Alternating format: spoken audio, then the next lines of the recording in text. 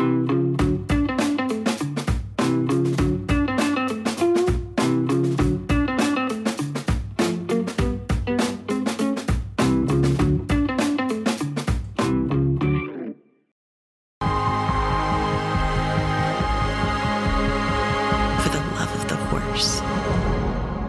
generations to come. Welcome to another edition of the TDN Writers Room. This is the Breeders' Cup edition, and my name is Bill Finley. I'm a correspondent for the Thoroughbred Daily News, also co-host the Down the Stretch show every Saturday on Sirius XM Radio with Dave Johnson. Guys, Randy Moss with NBC Sports. Clearly, I'm not in my office with Lucy behind me. You can see there, right? Santa Anita Live. Got a trash can and 2 Amazon boxes set up here for my computer. Zoe and I were going to sit together in the grandstand, but we figured it would kind of mess up our little Brady Bunch box system here.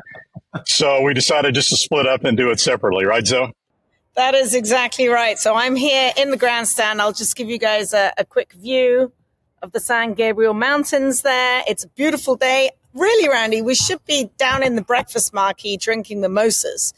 I mean, we can meet afterwards if you want and just go and knock a couple back. But it's been a beautiful day here today, and we look forward to great weather. And I am in the NBC compound if you want to check it out here. There's the trailers. Oh, that looks great. And there's my setup. So excited. There you go. All right. All right, so it's Tuesday of Breeders' Cup week, and the entries are out now. What we're going to do is all Breeders' Cup handicapping all the time. We'll be joined a little bit later in the show by George Krikorian, who is the owner of Just FYI and Warlike Goddess, 2 horses that have strong chances in their Breeders' Cup races. But guys, we attacked the entire card last year. I don't believe we did that well, if I can remember. I know I did terrible. So let's hope that we can give some insights to our many viewers and listeners that might help us out. Okay, so let's start with the Friday card. Breeders' Cup Juvenile Turf Sprint, 5 furlongs on the grass.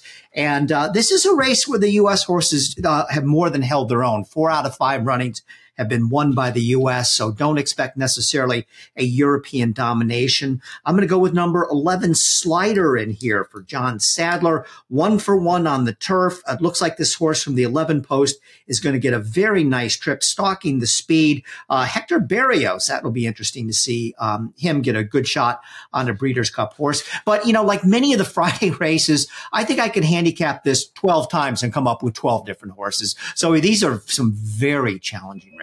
Yeah, it's wide open, and I'm going to be quick because I think we allotted 2 minutes per race. Right. So I believe No Name Metz is the horse to beat. He's seemingly got it all. He's speed. He's drawn down towards the inside. Is that who you like too, Randy? Is he going to carry the pair of us? Oh my God, I'm not sure he can.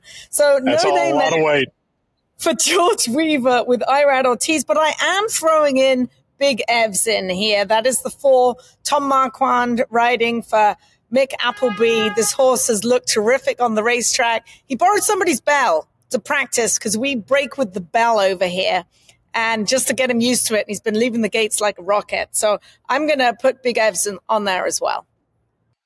So Big Evs, the Europeans are all raving about him. He's an extremely fast-breaking horse. He's a one-dimensional speed horse. He has to have the lead. But No Name Metz also breaks extremely quickly if you watch his races. He's a one-dimensional speed horse. He's drawn to the inside of Big Evs. I think, as Bill pointed out, American speed in these sprints on the turf, or the dirt, typically trumps European speed. And I've been really impressed with No Name Metz most recent races. His last start at Colonial is kind of a key race. The horse that ran third in there, Air Recruit, who was beaten 7 lengths, came back and won a stakes race very impressively in his next start. He's in the juvenile turf. So I think they can duel, and I think maybe even No Name Metz can outrun Big Evs early. And since it's just 5 furlongs, I think No Name Metz will have enough to last and win it. I think that Big Evs does not need the lead. I don't think he's going to be quick enough. He's just been quicker than the rest in England. I think him sitting second will be okay. All right, we move along now to the next race on the card, the Breeders' Cup Juvenile Fillies. Zoe, Randy, any reason to go against Tamara? I see no reason whatsoever. I believe all the hype the breeding. Everybody's in love with the fact that she's the daughter of Beholder. She looked tremendous in the Del Mar debutante for trainer Dick Mandela. She will likely be the shortest price favorite, not just on the Friday card, but on the entire Breeders' Cup card. From a gambling standpoint, if you don't want to take 3 to 5 on her, you got to get a little bit creative. I would like a chalky exacta, I guess. Candied coming off a win in the Alcibiades for Todd Pletcher looks pretty tough to me. But not only is this, I think, the most likely winner of the Breeders' Cup Friday and Saturday, this is usually it's, you get excited for the older horse races. I'm really excited to watch her run because, if she goes out and wins this by 6 or 7 lengths, I mean, we already know she's special, but we might be talking about something extra special after Friday's race. Listen, there's a lot of hype. She's done nothing wrong, but she hasn't gone 2 turns yet. She's not an overly big filly, and I'm just a little bit concerned. Is she maybe the best horse in the race? Yes, but I'm looking for a bit of a price. I love Just FYI. I don't care. She's got a break from the parking lot. We saw Half Bridled do it with Dick Mandela. This filly, if she stands next to Tamara, you're not going to see Tamara. I'm sorry, Tamara. She looks like an absolute 2-turn monster. I was in the paddock for her maiden race when she won at Saratoga, and I'm like, there's no way she can win going 6 furlongs. And she did it because she's a good filly. She came back to win going a mile at Aqueduct. She's filled out. She's grown up. I love Just FYI. If I can get close to 8 to 1, I'm going to take it. And I'm rooting for Tamara. Dick Mandela needs some good juju headed his way. And just FYI, along with the other Belmont horses, has been training sensationally here at Santa Anita. But look, I just think Tamara might be in a different class from these other horses. I know she's going to be 3 to 5. I think if you take Tamara and you box her with Just FYI and Candied, you might possibly get an upset there and get a decent price. But to me, it's a 3-horse race only. Correct. All right. The Breeders' Cup Juvenile Fillies Turf is next. Chad Brown has won this 5 times. I guess that's not much of a surprise considering Chad Brown's prowess with fillies on the grass. He has Hard to Justify in here, another daughter, obviously, of Justify at 6 to 1 in the morning line. This was an interesting race, and from a betting standpoint, I thought was fairly wide open. I think you can easily, try to look for a 6, 7, 8 to 1 shot in here that could spring the upset. I would think that the Europeans would have an edge here, but we'll find out. I'm going to go with number 9, Carla's Way, trained by Simon Crisford, ridden by James Doyle, a European. The horse is just getting better every single start. And I think that because she's not an Aidan O'Brien, because she's not a Charlie Appleby, she's not ridden by Ryan Moore, not ridden by Frankie Dettori, William Buick, she might be a little bit overlooked in here. I wouldn't like her as the 3 to 1 favorite or something like that, but 6 to 1 in the morning line off a nice commanding win in a Group 2 last time out at Newmarket on September 29th. That'll be my pick in this race. Zoe? It's wide open as far as I'm concerned. I mean, I can make a case for the Europeans. If I'm going to pick one of the Europeans, it's going to be the 6, Porta Fortuna, coming in for Donica O'Brien. This filly trained beautifully over the racetrack this morning. She comes in with a jock who knows how to ride these American tracks, and that is O'Sheen Murphy. And if I'm going for the Americans, the one that's really caught my eye training here this week is She Feels Pretty for Cherie DeVoe. She's a big, good-looking chestnut filly by Caraconte. Doesn't get the best of draws in post position number 11, but Johnny V, I think, will have her tactically placed where she's going to get a comfortable trip. And then you have Hard to Justify on the outside as well, post position number 12 for her, for Chad Brown. She's a nice filly as well, but maybe an edge to the Europeans, but as far as the Americans, I like She Feels Pretty. This wasn't the case last year, but typically on this Future Stars Friday, it's been the case that the Americans dominate the juvenile fillies turf and the Europeans dominate, for whatever reason, the male version, the juvenile turf. I do think Porta Fortuna is the best of the Europeans, but to me, I've watched all the videos of the Europeans as well as the Americans. The 2 most visually impressive wins, I thought, were She Feels Pretty at Woodbine and Buku winning the Jessamine Stakes at Keeneland. She Feels Pretty's 4 to 1, didn't like the draw. Buku is 6 to 1. I like her draw from post 3, so I'm going to go for a bit of a price and take Buku from well back in the pack to win it. Buku at 6-1 in the morning line. All right, now we move on to the 8th race, Breeders' Cup Juvenile. Obviously a mile and a 16th on the dirt, and an interesting field in here. You have a field of 11. And originally I was going to go with Prince of Monaco for Bob Baffert. I like the fact that he beat Muth.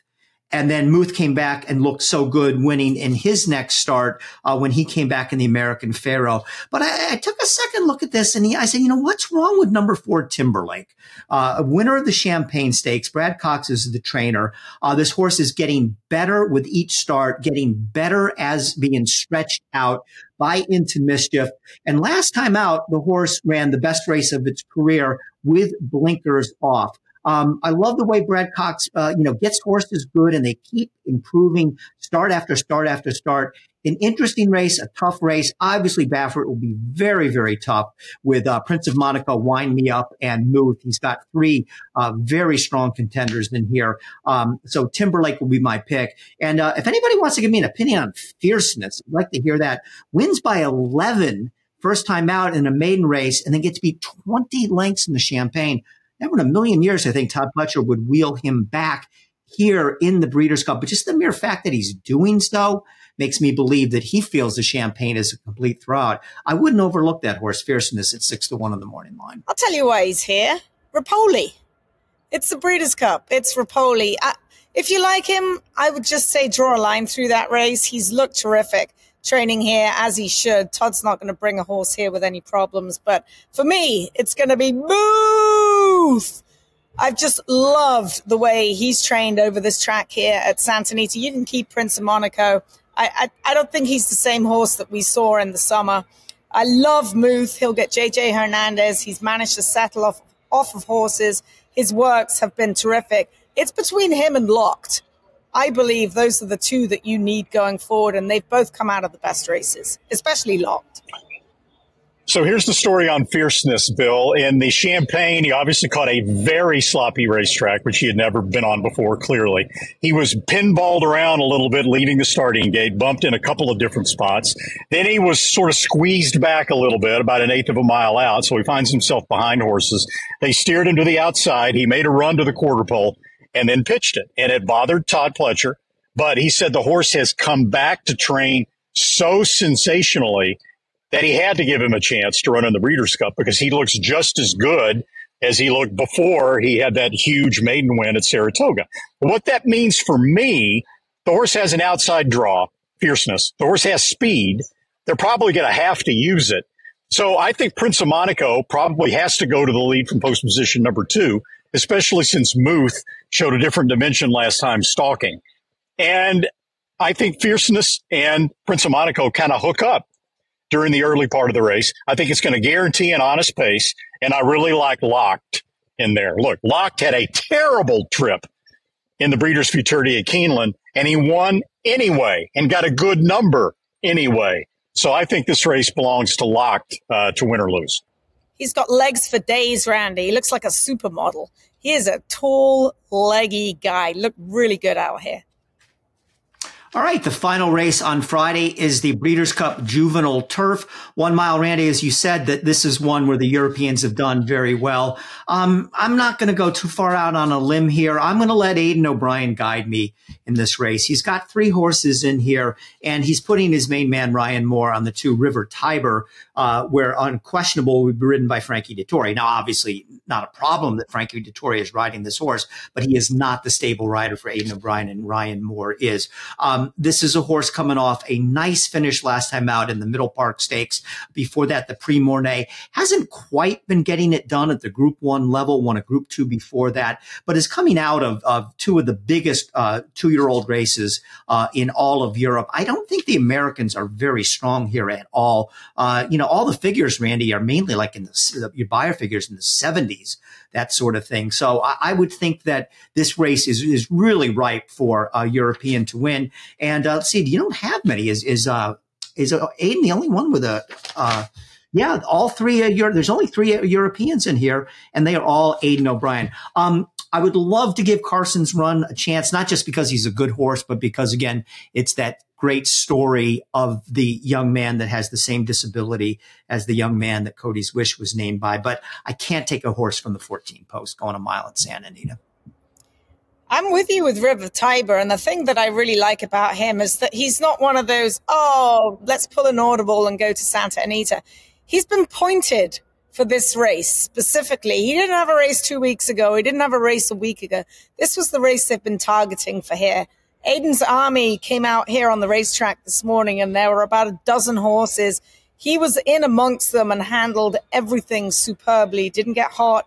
He's got carrying good flesh on him. He looks terrific, and you're getting the services of Ryan Moore. So I like River Tiber in here. I'm going to throw you a long shot that you'll be like, who?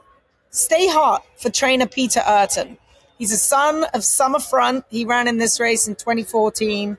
He's ridden by Fresu. He's had one start going 2 turns on the turf, and it was very, very good indeed. Now, he did just break his maiden. He's 20-1 in the morning line, and he has trained incredibly. Do not stay off of Stay Hot.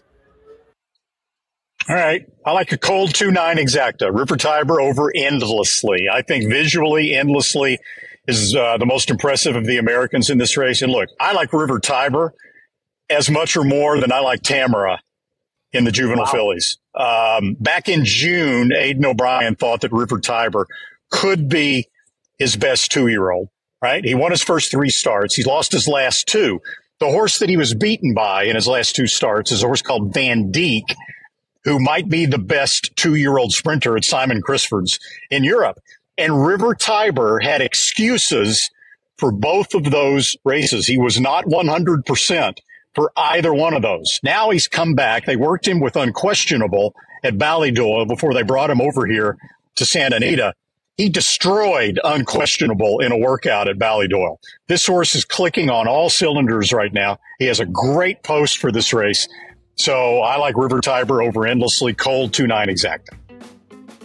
Do want to remind you that the TDN Writers Room is brought to you, as always, by Keeneland. Keeneland closed out their fall race meet on Saturday with $201.7 million in all-source wagering. That's a lot. That's the second highest full meet handle and the 4th highest handle in Keeneland history. We now look ahead to the Keeneland November breeding stock sale, which starts next Wednesday, November the 8th. Plenty of time to fly from Santa Anita back to Lexington, Kentucky, and there are plenty updates worth checking out, like Technical Analysis, who just won the Athenia Stakes over the weekend. She will sell during Book 1, as well as some late editions, like Lemon Bell, the dam of Grade 3 winner, Raised Cane. He's in good form right now. There are many, many more. Do check out Keeneland, and we'll be right back after this message from Keeneland. At Keeneland, a horse will always be measured in hands. Hands that see, that sense, that speak. Hands that hold our sport to a higher standard. Not for our sake, but for theirs. For the love of the horse, for generations to come. In this week's edition of First Things First, well, I'm at Santa Anita, so why don't we take a look at a lot of the Breeders' Cup contenders working out over Santa Anita's main track, the training track, and the turf course. I also managed to catch up with Frankie Dettori. In fact, I got so close, I literally took the boots off him, and it's for a good cause. All right, we're back. Frankie's back. I literally just took the boots off him. You can see he's in his slippers. This is for charity for the TCA. But more importantly, Frankie, we are delighted to have you back. Can I have the boots back? No, I'm joking. I got a new pair anyway. Anyway, this is going to go for a good cause, and I'm pleased to be back. So come and watch us. Thank you. Delighted to have you back. Thank you, Many thanks to everybody I've bugged all week long, and many thanks to Frankie Dettori. You can actually go online to the TCA and bid for those boots. And yes, I literally took them off his feet. They are well worth bidding for. I do want to remind you that racing does continue on Thursday at Santa Anita, and we'll have closing day on Sunday. It's not all over after the Breeders' Cup. Closing day on Sunday here at the Great Race Place. Guys. All right, so let's pick things up with the Saturday card, which we begin with the Big Ass Fans Breeders' Cup Dirt Mile. Randy, are you allowed to say ass on NBC? What's the rule for that? Oh, it's always been big fans. They've never wanted us to say big ass fans. I don't know if NBC has kind of come off that a little bit. It's only been like 5 or 6 years now that Big Ass Fans is nominated. So I voted for Big Ass Fans, but we'll see. All right. You know, it's kind of in this day and age. Come on, guys, lighten up. Call it Big Ass Fan. You know, exactly. All right. So I'm going to be Scrooge here, and I'm going to pick against Cody's Wish. And I'm going to pick against him for the same reason I didn't like him last year, even though he won. He is not a 2-turn horse. He is 1 for 4 around 2 turns, the one win coming in this race last year. I think the reason why he was able to win last year and very well could win again this year is because he's just maybe better than these horses and is able to get the job done at something that is not his specialty. But as the favorite, I can't take him. So if you don't like him, I think the horse that you do like is Zozos for Brad Cox. And, you know, here's a horse on the other end of the spectrum, loves to go to the mile, 3 for 3. He's a legitimate 2-turn horse, whereas Cody's Wish isn't. Now, granted, his wins in grade 3s and whatnot don't really stack up to what Cody's Wish has been doing class-wise. But, you know, I just can't take Cody's Wish as the favorite, doing something that I think is still, and I said the exact same thing last year and I was dead wrong, but I'm willing to say it again this year, is outside his comfort zone. So I'm a Brad Cox fan, Zozos in the Breeders' Cup. Big Ass Fans, Dirt Mile. There you go. So I was prepared to pick against Cody's Wish.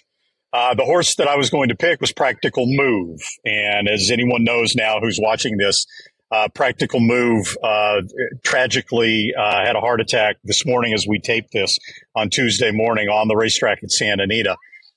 So he was the only horse in there, really, that I thought was capable of beating Cody's Wish. I like Zozos. I love Brad Cox. I just think they're two different kinds of horses. I think Charge It on his best race could conceivably beat Cody's Wish.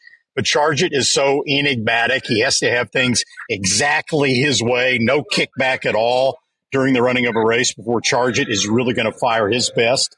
National Treasure, I just don't think he's quite fast enough, you know? So, look, I didn't like the way Cody's Wish won his last race in his last time out in the Vosburg, but I still think that he is head and shoulders the best horse in here. So I'm not going to try to get too creative. I'm going to copy and paste exactly what Randy said. It's going to be Cody's Wish for me. My heart goes out to Tim, Yaktine, and Millie and their whole team with Practical Move. That was devastating this morning. So really thinking of them, Cody's Wish is going to be the horse to beat in here for me. But I am throwing in a long shot in here. And, hey, sometimes he can just throw one down, and that's Skippy Longstocking. Coming off a win at Charlestown. Now, there's a handicapping angle that I'm pretty sure no one else is going to use. Have we ever had a Breeders' Cup winner come out of Charlestown, Randy, Mr. Deep Dive? Couldn't possibly have, right? I have no idea, Bill. I haven't dove that deeply into Charlestown. Okay. No. Boy, I didn't think I could stump you on anything. There you go. But you just did. That was a pretty obscure question. Nobody likes National Treasure? No. Preakness winner? Okay. Yeah. Bob Baffert. Yes. I mean, beat a weak field in the Preakness has done absolutely nothing, and got with a perfect trip and has done nothing since. Okay. All right. So we move along now to the Breeders' Cup Filly and Mare Turf. I've picked in Italian in just about every race she's ever run in, including this race last year. But a mile and a quarter, I don't think so. I was disappointed in her last time out in the First Lady. She ran well in this race last year to get beat a length, and it was a mile and 3/16. So she's got to go another 16th of a mile. So I think you have to go look at the Europeans in here. And there's two that look very good. One is Inspiral for John Gosden, and the other is Warm Heart for Aidan O'Brien. Both are coming off Group 1 wins. Matter of fact, both have won 2 Group 1s in a row.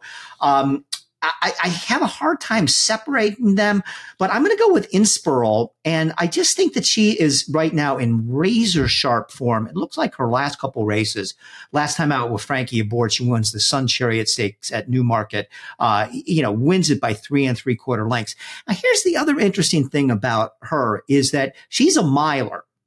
And why is she in this race rather than the mile at this race at 1.25 miles? Well, you know what? If John Gosden thinks this is the right race for her, who am I to argue with John Gosden? He's one of the greatest of all time. So I like the John Gosden angle. I like the fact that she's in great form.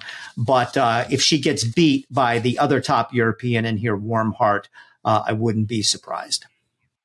So Inspiral wins the Sun Chariot Stakes last time out at 1 mile at Newmarket. She wins by 3 3/4 lengths, which is like the equivalent of a 10-length win in America because they only run the last quarter of a mile in Europe. And visually, she looked even better than that. I mean, she exploded on the inside when she got a seam in there. So I think it's going to be very tough to beat Inspiral in here. The difference between Inspiral and Warm Heart, Inspiral is stepping up from 1 mile. Warm Heart is coming down from 1.5 miles. They're both two very good fillies. But I'll say this, Bill, you're picking now to get off of an Italian. Look, this was an inspired choice by Chad Brown to go for this 1.25 miles and run Gina Romanica in the mile as opposed to vice versa. Yes, it's 1.25 miles compared to 1 3/16 miles, but don't forget it's downhill the first part of it. And there is absolutely no other speed in this race. So An Italian is going to have an even easier lead this year than she had last year. And she is going to be a very tough customer, I think, even for Inspiral and Warm Heart to run down in the last part of this race. You may be ruining the fact that you finally got off of An Italian in here. Well, if you pick her twice in a row at 2 to 5 and she loses both times, then it's just logical for you to say, I'm signing the divorce papers, ready to move on. I mean, I love her. She's a great filly. But for those reasons, I guess I'm using my heart a little bit more than my brain in there. And but, no, she'll run a good race. But, boy, if we're 1.1 1/8, Randy, I'd pick her. But 1.25 miles just seems to be a tad outside her range. But you make a good point. I mean, Chad Brown, the way he maneuvered these two fillies does say a lot about his confidence about her. I thought for sure she'd be in the mile and Gina Romanica would be in this. So did I. Other way around. But that's not how it worked out. All right. So now we go to where Zoe. Yes. You're going to be spitting bricks when you take a look at an Italian. I've never seen dapples on her like they look right now. She looks terrific. She's blossomed. Either that or she's ready for the breeding shed. I'm not sure which, but I've never seen her looking like she looks here right now. I saw her trotting off the track at about 9:30, and she looks as good as I've ever seen her. Maybe all she needed was Bill to get off of her. So I think that may be the key with her. As far as the 1.25 miles, it's downhill. You need to run up and down this turf course if you ever come out here, and then you'll realize the 1.25 miles is not a big deal. Inspiral is definitely the one to beat. John Gosden knows exactly what it takes to win this race. Cheveley Park knows exactly what it takes. Frankie Dettori, he won in these silks twice before. The Cheveley Park silks. It's Inspiral for me. I can't talk you off of An Italian. I will throw a long shot in here who has won over this track, going 1.25 miles, and has trained brilliantly. You know how sometimes you turn your head and you keep catching the same horse every day? It's Didier. The same every day I see her, and I have to look twice. She's number 401. I'm like, who's that? She looks really good. It's Didier. Who's that? It's Didier. Every day I've caught her. She is going to outrun those odds, and I think she's going to get bet down with Chaminade aboard. Fifth race on Saturday's card is the Filly and Mayer Sprint. Randy, on buyer numbers, this is an absolutely two-horse race. Goodnight Olive and Society. I mean, they're the only two that are capable of throwing in those huge numbers with Echo Zula. Now, we never did quite know which race Echo Zula was going to go in, but had she have gone in this race instead of the sprint for males, obviously she would have been a huge contender. If Society shows up and runs her very best race, she could beat Goodnight Olive. But I think if you look at the two of them, I know that Goodnight Olive is going to show up. She runs a race every single time.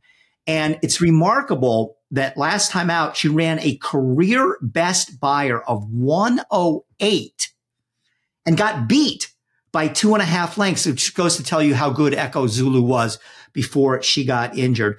She loves the distance. She's 6 for 8. She wins this race last year off a similar pattern where she comes in off the ballerina. Society's a hard horse to figure. I mean, remember how everybody was just raving about her after she won the Cotillion last year at Parks? And then she runs 1, 2, 3 real stinkers in a row and then gets good again. But her good was in the grade 3 at Ellis Park in Chicago. And Randy, you really might have to check into this because her last race was at Charlestown. So on Saturday, all listeners are going to want to know, hey, Randy, has a horse ever come out of Charlestown to win the Breeders'? We got another one. But the Pink Ribbon Stakes, she gets a 106 buyer. But she's just too inconsistent for me. So Goodnight Olive, and will be a strong favorite, but that's where I'll go. Bill, watch NBC on Saturday, and you will have your answer about Charlestown. Sure you will hear it from me, right? I will go down that rabbit hole, take that deep dive. It is a 2-horse race on paper, and I think it's a 2-horse race. It will be a 2-horse race in the flesh. The thing with Society, it's pretty clear, I think, is when she's in against horses that she's superior to, she's the bully. She beats them down. She opens up. She looks tremendous. She runs huge numbers. When she's in against horses where she really has to really double down, and then she kind of tends to throw in the towel. But she's training exceptionally well here at Santa Anita. So I'm expecting her to run a good race. Goodnight Olive will not run her 108 by her speed figure that she ran in the Ballerina. She got a beautiful trip sitting just outside of Echo Zulu. It was like a match race all the way around, perfectly sanitary trip. Now she gets the worst of the draw in post position number 1, going 7 furlongs, always a bad draw. But what I'm expecting is Clearly Unhinged and Ida and maybe some other horses to stretch out the race early and provide enough room for Irad Ortiz to maneuver Goodnight Olive off the inside. And look, there's only one female racehorse in America that's as fast as Goodnight Olive going short distances, and that was Echo Zulu. And unfortunately, she won't be participating. So Goodnight Olive is, I think, a clear winner here. Goodnight Olive for me. I do like Society. My only question is, she's so sharp right now. When she worked the other morning in 37, it was like Carlos was trying to hold an elephant from water. She may just be a little bit too sharp. She does get a good draw on the outside. I'd be more concerned about her if she was drawn inside. I think he can just float her out, maybe just lay her off some horses. But they're going to be going quick up front. 7 furlongs over this track is testing. Goodnight Olive, she can sit wherever. She's going to be sitting in the catbird seat. It's her race to lose for sure. Kirsten Bosch will probably clunk up and get a piece of it late. She's a filly who always runs good, and she's way better around 1 turn. So I might expect her to pick up the pieces. Maybe third, maybe she could be second. I'm not sure, but she's coming into it the right way. That's an inspired exacta right there. That's good. Right? I like that. Right. Yeah. Breeders' Cup Mile is next on the card. And I'm going to sound like I'm talking out of both sides of my mouth. We had this long discussion about In Italian versus Gina Romantica. I'm going to take Gina Romantica here after I talked about why I wouldn't take In Italian in the mile. She's kind of, at least from a buyer standpoint, Randy, she's a one-race wonder. At 105 last time out in the First Lady, kind of came out of the middle of nowhere where she ran down stablemate In Italian.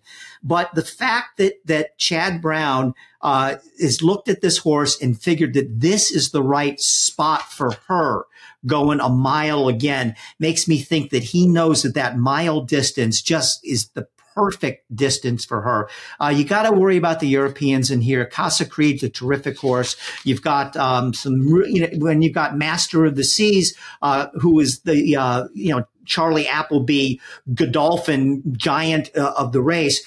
But again, and Zoe, help me out with this after when you get your chance. How bad a post is post 14 going a mile on the turf at Santa Anita? I mean, yeah, I can't take. As good as Master of the Seas is, I can't take him from the 14 post. Yeah, it's horrible. He's going to have to drop in. And that's what he does anyway. It's horrible. He did look good working over the track, so if you're worried about how he's handling it, no problem whatsoever. They took him and gave him a spin over the turf course pretty much the day he got here. But post position 14 is very, very tough. He's going to have to get a Hall of Fame ride from Bill Buick. Who do you like? Oh, I wasn't really into Songline because all I've seen her do is hobby horse around here. But they actually let her stretch her legs a little bit because she looked pokey to me, just cantering as slow as like I can walk faster than she's been cantering. But once she stretched her legs a little bit today, I really liked how she looked. And that was over the dirt today. So I'm going to take Songline in there. I like Mauge. I can't quite understand the 7 furlong drill on the dirt that she had here because she looked horrible. But she's trained very well since. She's not a dirt horse. She looked like a turf horse working on the dirt. But who am I to argue with Saeed? So I like her as well. And I've got to use Casa Creed. I keep telling you horses look good and they're supposed to look good. But he always shows up. So if you like Songline in the flesh, if you go back and watch the videos of her last 2 races, you'll like her even more. You talk about a horse with a devastating closing kick. Okay. But having said that, I'm going for the 12-1 on Gina Romantica. I'm with Bill here, but for a little different reason. Now, look, the reason why Gina Romantica, in my opinion, is in the mile is not because Chad has more confidence in her at a mile. It's because in Italian, with the downhill part of the 1.25 miles and the lack of speed in the filly and mare turf and the super firm turf that in Italian's going to get to help her stretch out, I think he felt like her best chance was at a 1.25 miles. And Peter Brandt doesn't want to run his 2 fillies against each other. So they just leave Gina Romantica at the 1 mile distance she won at last time. But look, horse racing is about getting from point A to point B faster than the other horses. And the way you measure how fast horses get from point A to point B is by the clock.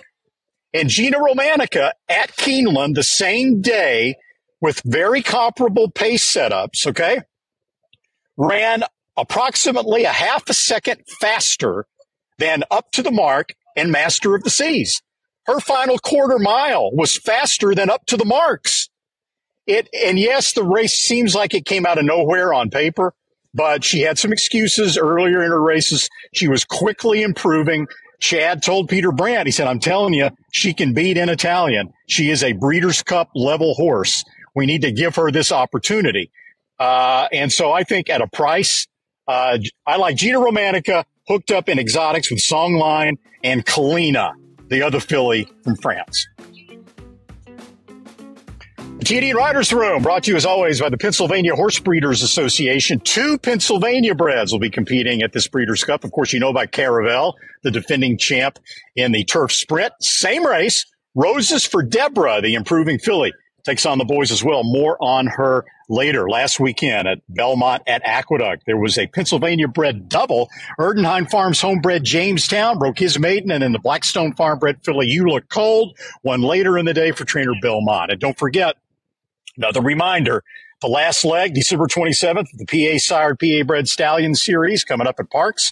$200,000 races, both at 1 mile and 70 yards, 2-year-old colts, 2-year-old fillies. Check out the PABred.com website to make sure your 2-year-old is nominated. And if you have any questions, you can email them at info@PABred.com. PA Bred, I think we've built a brand at this point. The state of Pennsylvania has the best breeders program in the entire United States. Angel of Empire wins the Arkansas Derby and wins it clear. Caravel in the Breeders' Cup Turf Sprint. Pennsylvania and the PHBA have the best state-bred program in the country, bar none. The best Breeders' Awards and Stallion Awards in the country.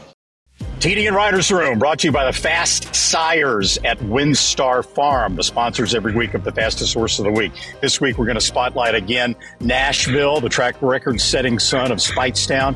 3 years ago on the Breeders' Cup undercard. Remember the Perryville Stakes at Keeneland when Nashville ran faster than the Breeders' Cup Sprint by nearly a full second, going 6 furlongs in 107.89. He was kind of his own stallion advertisement in that race. And he had some other great races as well at the fairgrounds, the fastest sprint at the fairgrounds winter meet when he broke his maiden at Saratoga. TDN Rising Star, 11.5 length win. He's by Sire of Sires, Speightstown, the first foals of Nashville, expected to hit the ground next year, or will hit the ground in 2024. Nashville Stand Stud at WinStar Farm. Fastest horse of the week, won on Sunday, Belmont at Aqueduct in the Hudson Stakes for New York breds. Rodney turned the tables on New York traffic with a very impressive win, earning a Beyer speed figure of 100. Rodney, trained by Mike Maker. Jose Lescano blamed himself for Rodney's most recent defeat at the hands of New York traffic, so he turned the tables on that rival and did it in stylish fashion. Rodney, New York bred, Hudson Stakes, last week's fastest horse of the week.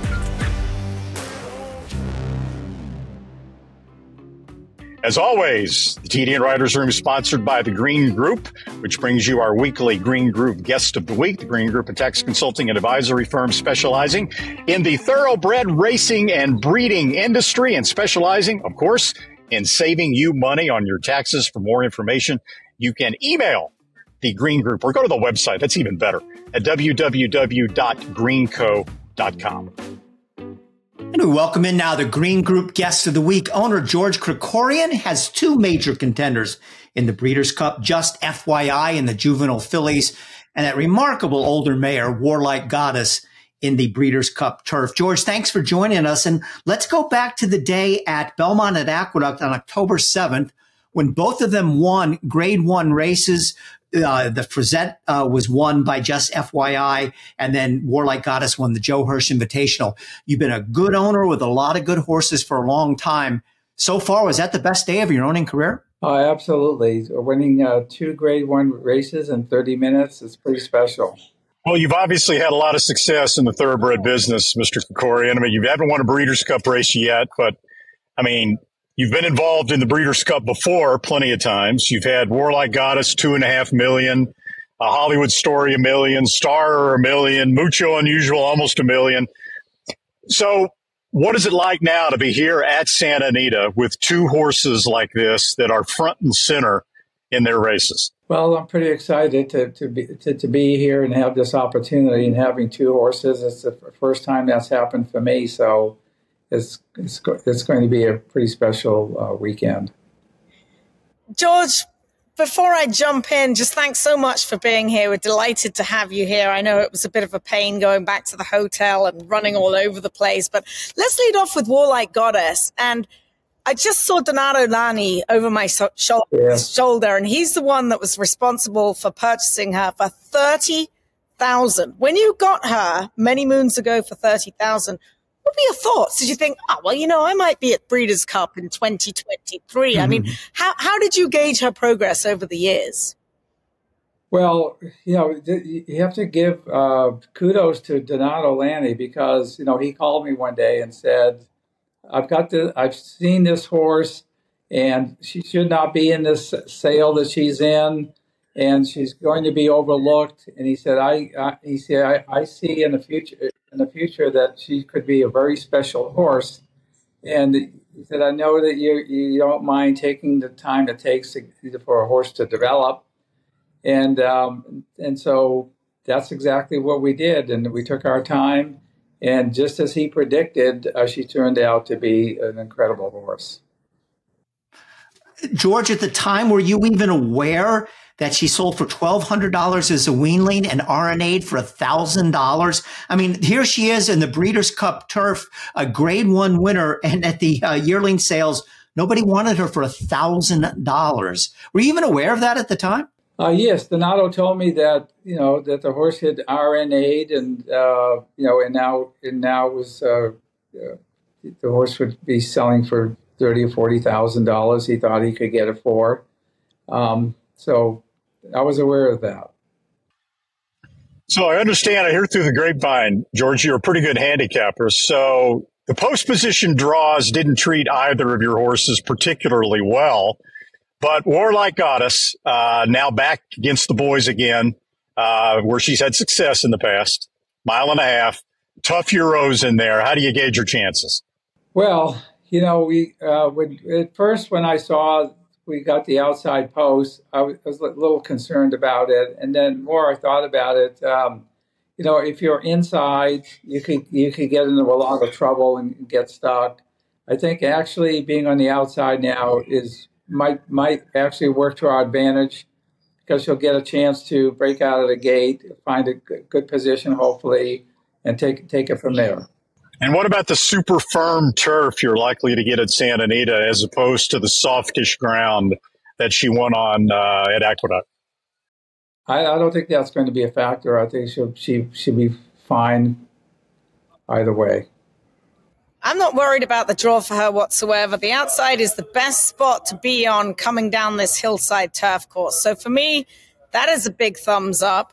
I've seen her in the morning. I watched her train in Saratoga, and she's tough. She goes in draw reins. They train her late in the morning. They got special compensation to go out to the training track and train her the wrong way. So at 6 years old, she's as tough now as she was as a 2-year-old.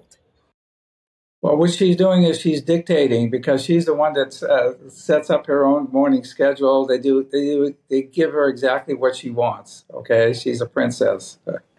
So can I say she's a typical woman? Because I am a typical woman. She's been acting like a typical woman. I think I'm allowed to say that, right?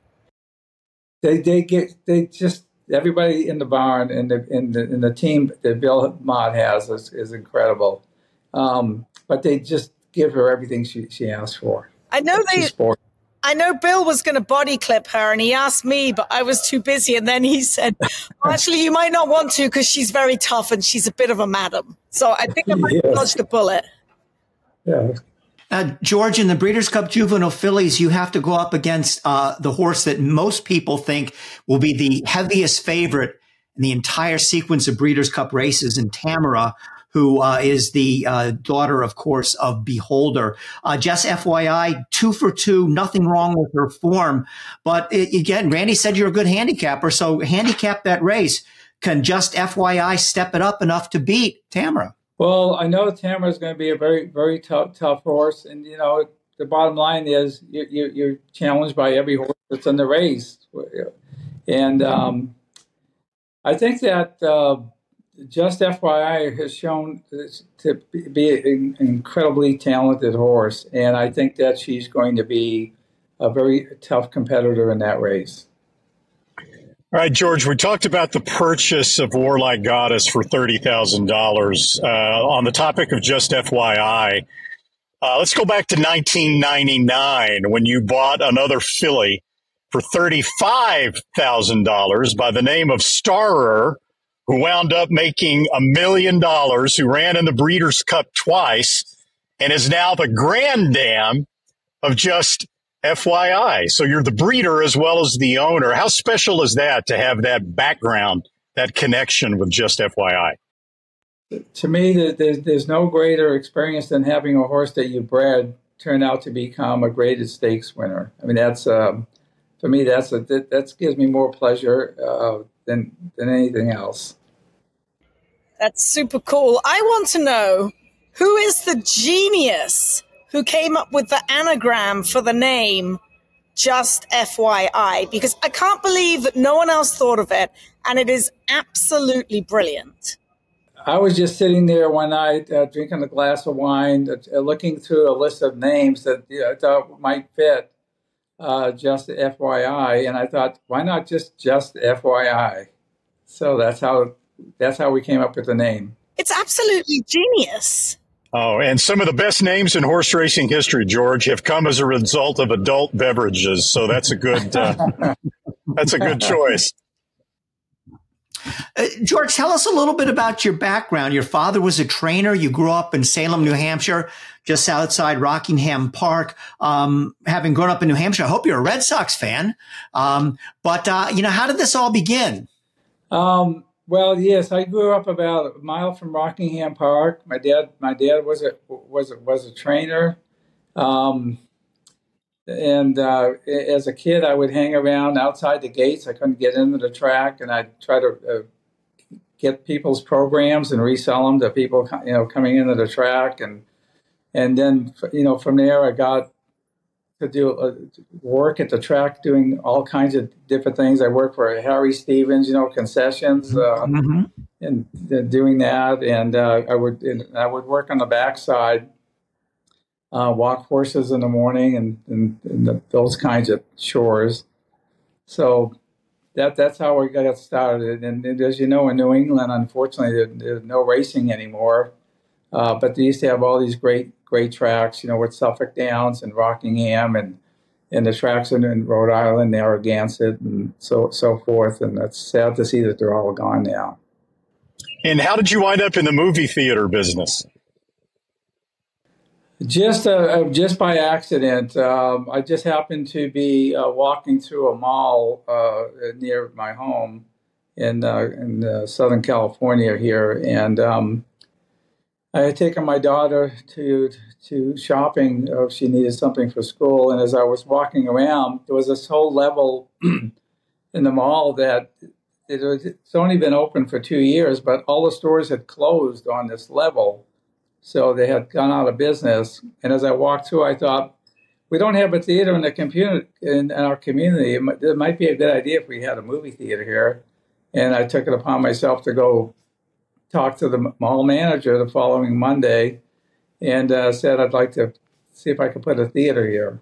And he said, "Well, how many do you have now? What circuit are you with?" I said, "Oh, I don't have no experience." And so, how many movie theaters did that lead to? Over the years, I think I built maybe close to 30 complexes. So probably over 300 screens over the years. So, wow. So, what do you do now in your free time, George? I don't have any free time. Yeah. I have to keep working because I have to feed all these horses. We've heard that before. Yeah. Well, maybe if you go 2 for 2 in the Breeders' Cup, George, you won't have to worry about that anymore. And you can find some free time because you're running for a lot of money with 2 very, very good horses. Well, George, thanks so much. You didn't answer my question, though. Are you a Red Sox fan? Oh, absolutely. And thank you. There you go. Sometime I'll tell you a story. I ran into Ted Williams once and we had an argument. Really? Well, I'm not going to hear that story now. Yes. Well, we don't want to tell you that now, but it might take too much time. He could be famously cranky from what his reputation is or was. Yes. Yeah. So we had gone with my cousin I used to go to a lot of the Red Sox games when I was a kid, and my cousin we always wanted to get everybody's autograph, and he couldn't get Ted Williams' autograph. And we found out that after the games, he not like all the other players that would walk to the hotel, he would drive a car to the back of the hotel and get out and go in through the kitchen to avoid, having to run into all the people. And so we ran behind the hotel when we found out what his routine was, and sure enough, that day they lost the game, and he comes flying in this blue Ford Fairlane into the parking garage, slams the door, starts walking quickly across the street to go into the kitchen, and my cousin runs up to him and asks for an autograph, and he said, "Kid, if you want my autograph, you need to come to the game." My cousin starts crying because he said, "Well, I've done that many times and I can never get your autographed, And he said, "Because you're not there." So Ted Williams wouldn't give him the autograph. I turned around to Ted Williams and I told my cousin, and I said, "That's okay. He's just a cheap bastard." He started chasing me. I was like 12 years old, 13 years old. And he started chasing me, but then he turned around and went into the hotel. So, and you still didn't get the autograph, did you? We did not. Years later, I got his autograph at a store. Right. Well, very good. Well, George, thanks so much for spending some time with us. Easy to root for you as you're a Red Sox fan, and so am I. So let's hope that you have a great Breeders' Cup, and maybe we'll catch up with you again soon. Thanks for being our guest this week on the Green Group Guest of the Week segment. Yes, thank you. Thank you all very much. Have a great day. Good luck on picking on top. Yes, and thank you for that. Thank you for that warm and fuzzy Red Sox story. Bill really appreciates that, especially. And as this week's Green Group Guest of the Week, Mr. George Krikorian of Warlike Goddess, and just FYI, Breeders' Cup fame this weekend, will receive a free 1-hour tax consultation from Lynn Green et al. At the Green Group. For more information on how the Green Group can help you, again, that website is www.greenco.com. Are you paying too much in taxes? The Green Group can help. There's a reason the most successful owners, breeders, and horsemen select the Green Group as their tax advisors. They save you money and share successful strategies. Over the past 40 years, the Green Group founder, Len Green, has owned and bred some of the best racehorses in the history of the sport, like Eclipse Award-winning champions Jaywalk and Wonder Wheel. His DJ stable competes at the highest level and has received the game's most prestigious honors. Len Green's in-depth, hands-on industry knowledge, combined with cutting-edge tax-saving strategies, has produced positive results for his clientele and has made the Green Group the top-rated accounting and tax firm in the thoroughbred business. For a confidential and complimentary consultation, contact us at 732-634-5100 or visit our website at www.greenco.com. The Green Group, proven strategies to save you taxes. With some of the fullest fields in the country and quality racing year-round, there's never been a better time to reap the rewards of breeding and racing in Kentucky. Purse money in Kentucky is at an all-time high, as is average purse per race, outpacing California, Florida, and New York. Kentucky breds. Breed them, raise them, race them.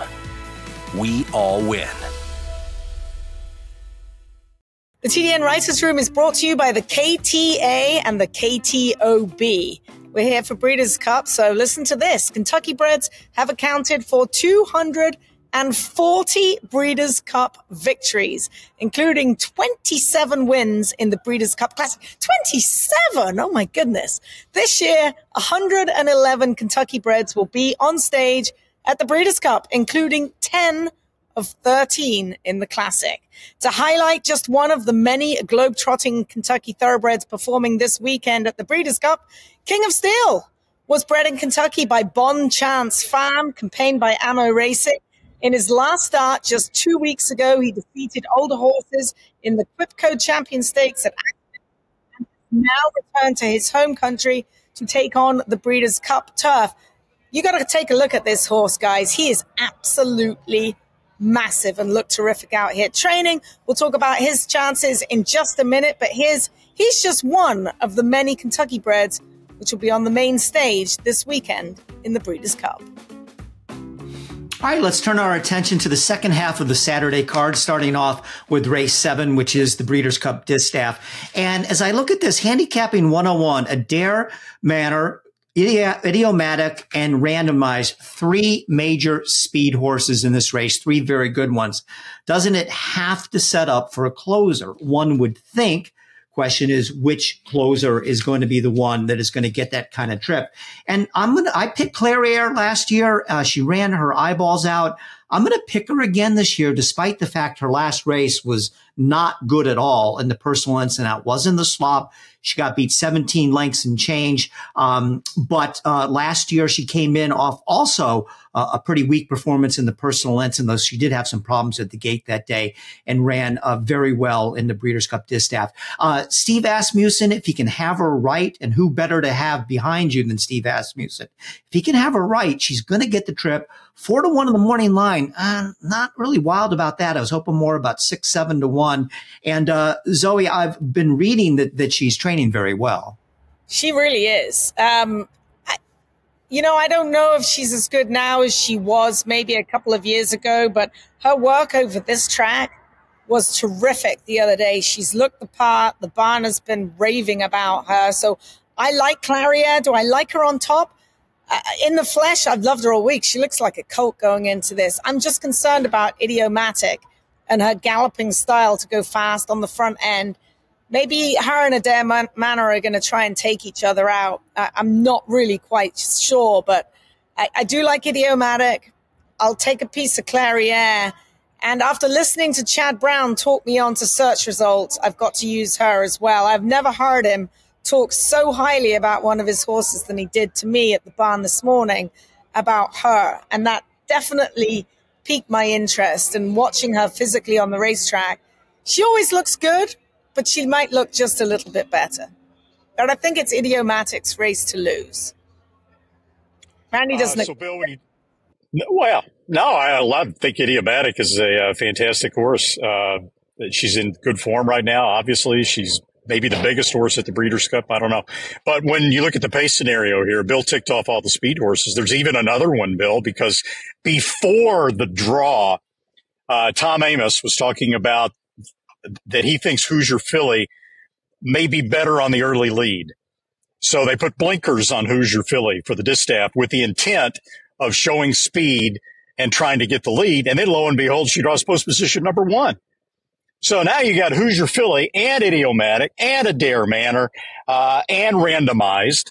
You've got all this speed in here, and Idiomatic might wind up between horses in a speed duel. And she's had beautiful, sanitary, front-running trips in all of her recent races. She's the kind of horse you've got to try to take a shot against as a favorite. And so I like the exacta of Clariere and search results. One way or the other, I'll put Clariere on top.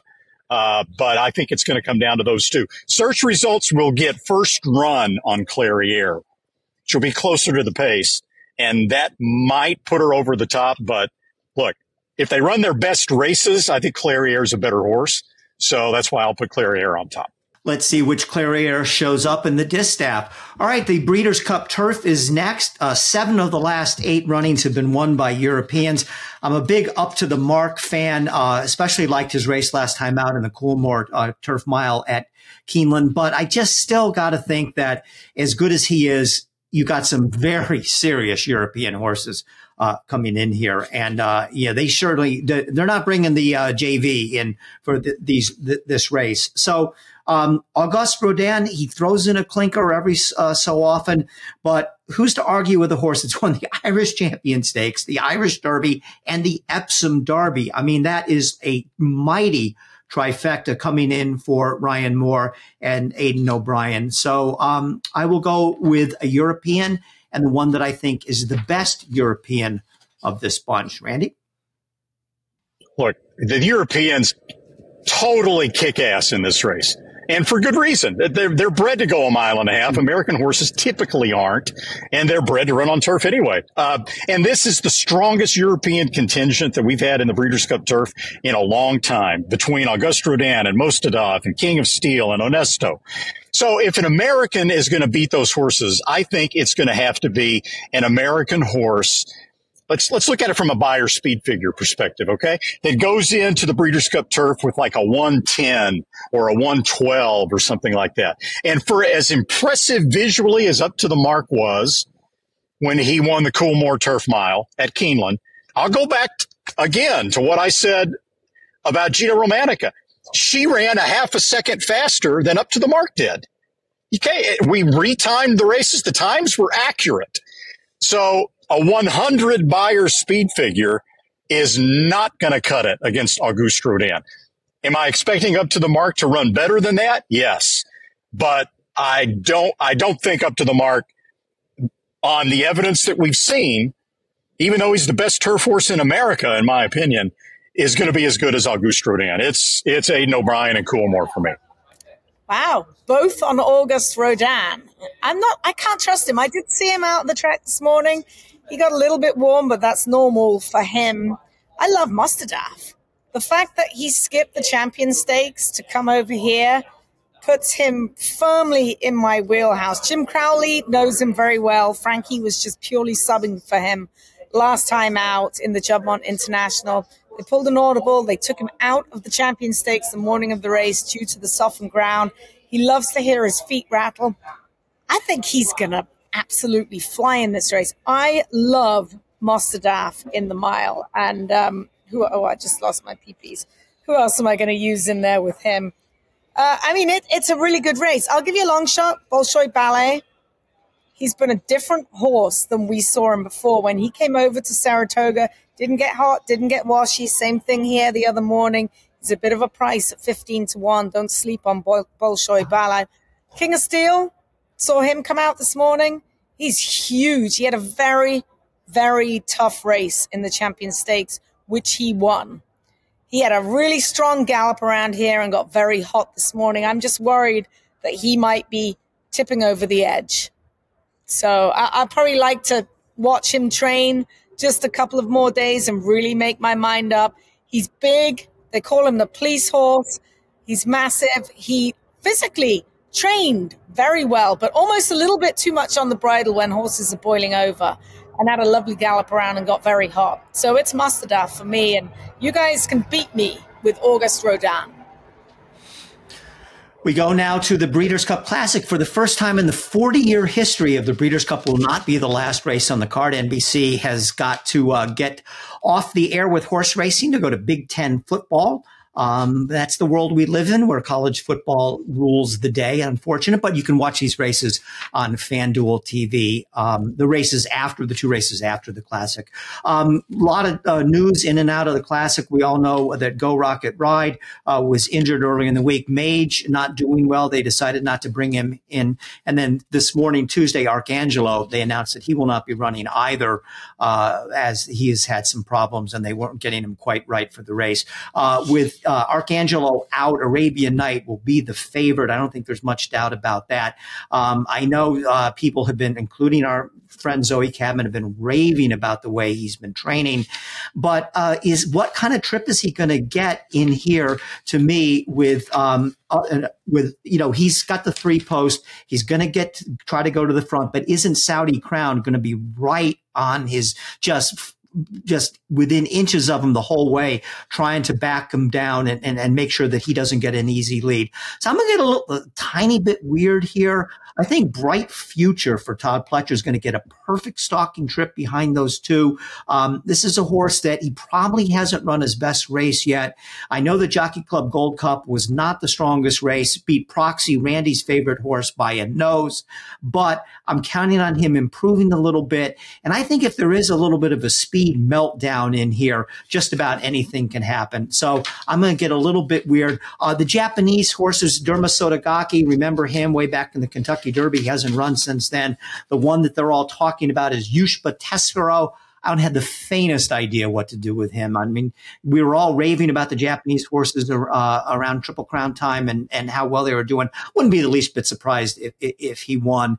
But I'm just going to stick with my pick and see if Todd Pletcher can pick off a win in the Breeders' Cup Classic. This is a good year for the Classic not to be the last race on the Breeders' Cup program. It's the first time it's happened in 40 years. This might be the most uninspiring Classic field in 40 years. It was already a lackluster race before all the dropouts, now adding Arcangelo to the list. From a pace perspective, okay, Saudi Crown is drawn inside of Arabian Night. I'm just telling you, I don't think there's any chance that Arabian Night is fast enough to outrun Saudi Crown to the lead and drop over. I think the best that Arabian Night could hope for is a head-to-head speed duel with Saudi Crown, okay? If they want to avoid that, they've been training Arabian Night to sit off of horses if necessary, and so that might ultimately be the trip that they try to work out, because Saudi Crown is a very fast horse early. So then the hope is that they're going to stalk Saudi Crown, okay, get him to relax, hopefully, which he's never done before in a race, and then just go by Saudi Crown when the time comes at the top of the stretch. The problem with that is that Saudi Crown fights, and he fights, and he fights. And Arabian Night is not going to just blow by Saudi Crown. If he relaxes, then it's going to be a dogfight to get by Saudi Crown. That's why it sets up for White Abario and for Bright Future and for other stretch runners in there. Look, White Abario, I'm not going to overthink this. He came off the fastest prep race. I have great respect for Rick Dutrow. The horse did have some hiccups in training, but he has been given, I've really delved into that, and the horse is just fine. The horse is okay. And a repeat of that last race at Saratoga in the Whitney, and he's gone. He's long gone because there's nobody in this race that's that fast. So, look, Ushba Tesoro, one thing about him, he's on a win streak, okay?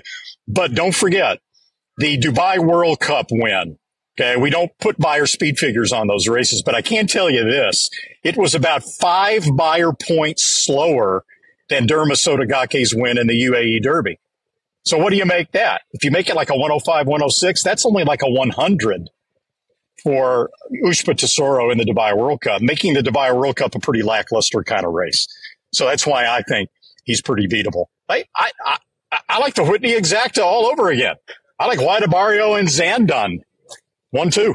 Certainly food for thought there. I like it. I like you've basically played out the race perfectly, because I loved Arabian Nights' work, but that's what he does. He works brilliantly. I'm just not sure how good he is against other horses in the afternoon. He's by far the horse that's worked the best over this track. There is no question.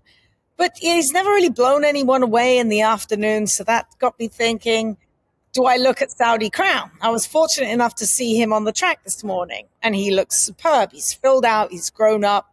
But how good is he? He's got speed. He doesn't seem to want to quit. I like White Abario in there. I think I've just got to find someone that'll close, and I'm probably just going to go with Ushba Tesoro because I've just loved the way he's acted over this track since he got here. And I think it's going to be a pace meltdown up front. I can't honestly give you one horse that I really, really love in the Classic. So I'm going to go with that one and root for the Japanese. Breeders' Cup Turf Sprint is next, the penultimate race on the card. And I'm going to pick a Pennsylvania bred. I'm sure our sponsors will be delighted to hear that. But I'm not going to pick the Pennsylvania bred. No. They think I'm going to pick. No. Oh, come on, Randy. You too. All right. Don't do this. Don't do this to me, Bill. She's just not. All right. I can't, Randy. I'm sorry. I can't. I'm not changing my mind. Look, when we both cash in on Roses for Deborah, we'll look like heroes next week. That's the other Pennsylvania bred in the race. She runs in the Smart and Fancy Stakes at Saratoga, a terrific race, gets a 102 Beyer. The race last time out at Parks, the Turf Monster, is a complete throwout. The race was, they say it was run on the turf. It was run on green painted mud. That was the worst conditions you might ever see for a turf race ever. Even though she didn't run that bad, she ran third. That race is a total throwout. The 102 Beyer before in the Smart and Fancy. It looks like she's going to get a good trip from the under Irad Ortiz. And so it's going to be a Pennsylvania bred, just not Caravel. I'm sorry, Randy. Again, let's do this together. Okay. Man. We'll be heroes. Okay. All right, Bill. It's the benefit of going first too. I like that. Right. So look, every now and then, we watch these races and you're looking, hang on, I'm scrolling up in my past performances here. Living the Dream is a very, very fast horse, by the way. But I just don't think Living the Dream, is going to get the right kind of trip in here. I don't even need to look at the past performances. What the hell? Every now and then you watch these races on video and you're looking for fast speed figures, right? Which is, it's always, I'm a speed figure guy, but you also want the expletive kind of race, like the holy when you watch a race. So you watch Roses for Deborah, like 3 races back, and you're watching the video of the race and you're like, holy, what a turn of foot. Not only does she run fast, oh my God, she's boom, she's in front and drawn away. And you're like, wow. Then you watch the next race and it's like, holy. And then again, last race, you throw it out because of the green mud, bottomless turf, right? And forget it. She's going to win. And she's probably going to be 6-1 or 8-1. Look, she's the best horse in the race. And You and me, Bill. Or maybe Zoe, too. Go ahead, Zoe. No, you two can hold hands across the finish line with that one together. And I'll root for you both. I'm looking for it to be an absolute speed meltdown with Living the Dream.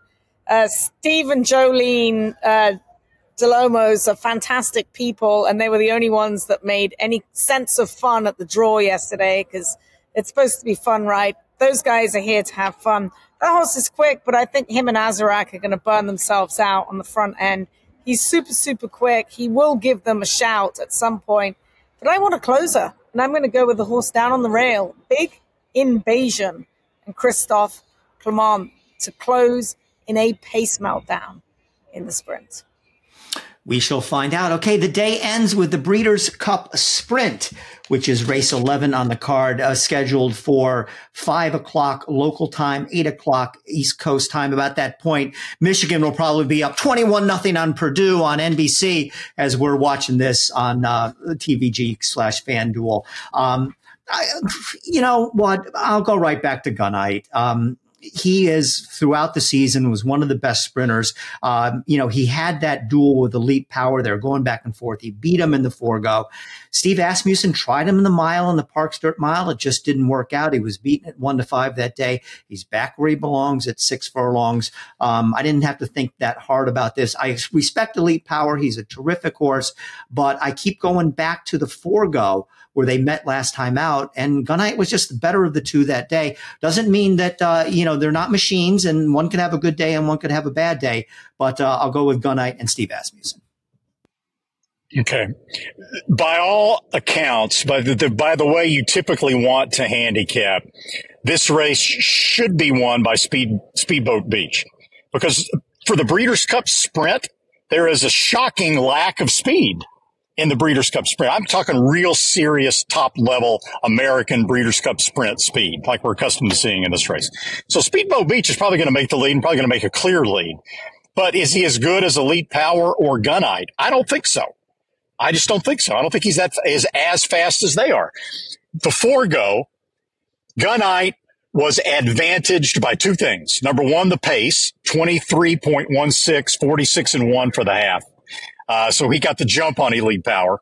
Secondly, Elite Power was spotting him 6 pounds in that race. And now they come back at level weight at 126. And I don't think that was Elite Power's best race anyway. So to me, Elite Power's 1, 2, 3, 4, 5, 6, 7, 8 race win streak before that. I think he goes back to putting a W in his win column. I just think he is clearly the best dirt sprinter in the world. I'll raise you the Chosen Vron. He's won his last 8. It's a great story. All forgotten about him. He looks as good as you've ever seen him, and he is going to be completely ignored. 5-1 on the morning line. Take a swing at the Chosen Vron. Elite Power's good. He worked good. But when he left I didn't see that fire in Elite Power that made him jump in the bridle when he left the pole. Now, obviously, Bill said he's a smart old horse and only does what he has to. That's why he works him in company. But I don't know. I think it's the Chosen Vron's day to shine. So I'm going to go with him and Hector Berrios. And Speedboat Beach is going to be right there. Yep. You can do a lot worse than take California-based horses in the Breeders' Cup Sprint at Santa Anita. It's been a time-tested formula. Dr. Schivel is a really nice horse. Obviously, the Chosen Vron is a win machine. So this is a better race than the Breeders' Cup Classic. This is the finale, Bill. You know what Mike Smith's going to do? He's going to flow everyone wide on Speedboat Beach. Elite Power and those guys. Mike's going to get in the 3 or 4 path. He's going to stay exactly where he is. He's in the 7 hole, right? He's going to stay there. They're going to have to come around him. He's going to pack all these guys wide. If I'm riding this race, I'm going inside of Mike Smith because he's going to stay out in the 7 hole. And the Chosen Vron is so small, he can just go wherever he wants. The TDN Writers Room is brought to you by XP TV. I already spoke about him once. I'm going to speak about him again. This week's workout of the week is Ushpa Tesora. Now, if you manage to watch the work, you probably don't realize where it started. and where it finished. So it started about the 5/8 pole, and he galloped off. I think Mike Welch for the DRF got him in like 17 for the opening 1/8 of a mile. And this is basically a prototypical Japanese work. He picked it up down the lane, and really picked it up around the far turn. They actually gave him a final time of 49.2. That was on Sunday, right here at the Great Race Place, ahead of the Breeders' Cup Classic. Don't sleep on Ushba Tesoro. All the thrills. Fraction of the bills. Experience the power of the partnership. Change your life, make new friends, and compete at the highest level of thoroughbred racing. West Point Thoroughbreds, the gold standard in racing partnerships. Visit westpointtb.com. All right, before we get into West Point Thoroughbreds, I want to ask Zoe a question about Ushba Tesoro, the workout horse of the week, XPTV. I vote for Ushba Tesoro as the horse most likely to screw up the start of the Breeders' Cup Classic. Did you see that the gate stuff, Zoe, with Ushba Tesoro? What do you make of that? Yeah, well, he's a big horse, and he's not used to like dangly bits around his dangly bits. So the where the gate crew stands in the gate, it's a little bit lower than they have over in Japan and everywhere else he's raced. So when they got him in and they closed him up, he didn't like it, and he started kicking and absolutely having a cow. Now, they did take him out, and he had a cow again, and they walked him through the gate a few times. He had no problem walking through the open gate because he didn't have to stop and have the sides touch his back end. So walking through was no problem with the gate open. They can have that open and walk him in. So what they're going to do tomorrow is put the pads on him. They're going to utilize these with all of the Japanese horses. It just squishes them a little bit and stops the back of the gate touching the dangly bits. So we look forward to seeing him school in the gate tomorrow. I think he's going to be fine. Honestly. If that doesn't fill you with confidence about Ushba Tesoro, okay, and his dangly bits, we'll see. All right. Meanwhile, the TDN Riders Room is brought to you by West Point Thoroughbreds.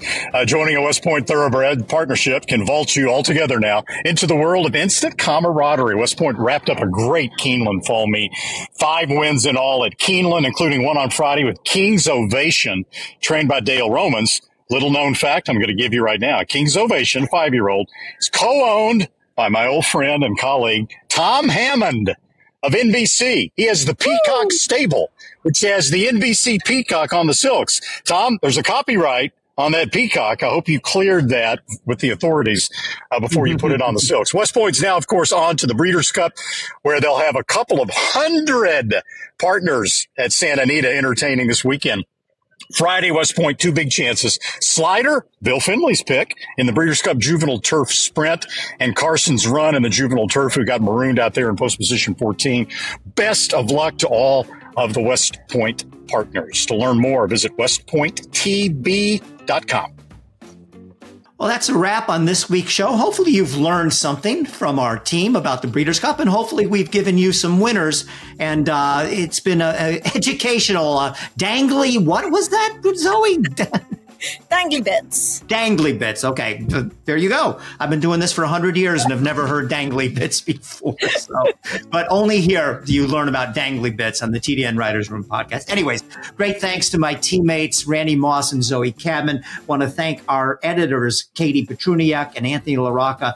And excuse me, I do that every week. I demote them. They're the producers, co-producers, Katie Petruniak and Anthony LaRocca, and our editors, Leah LaRocca and Nathan Wilkinson.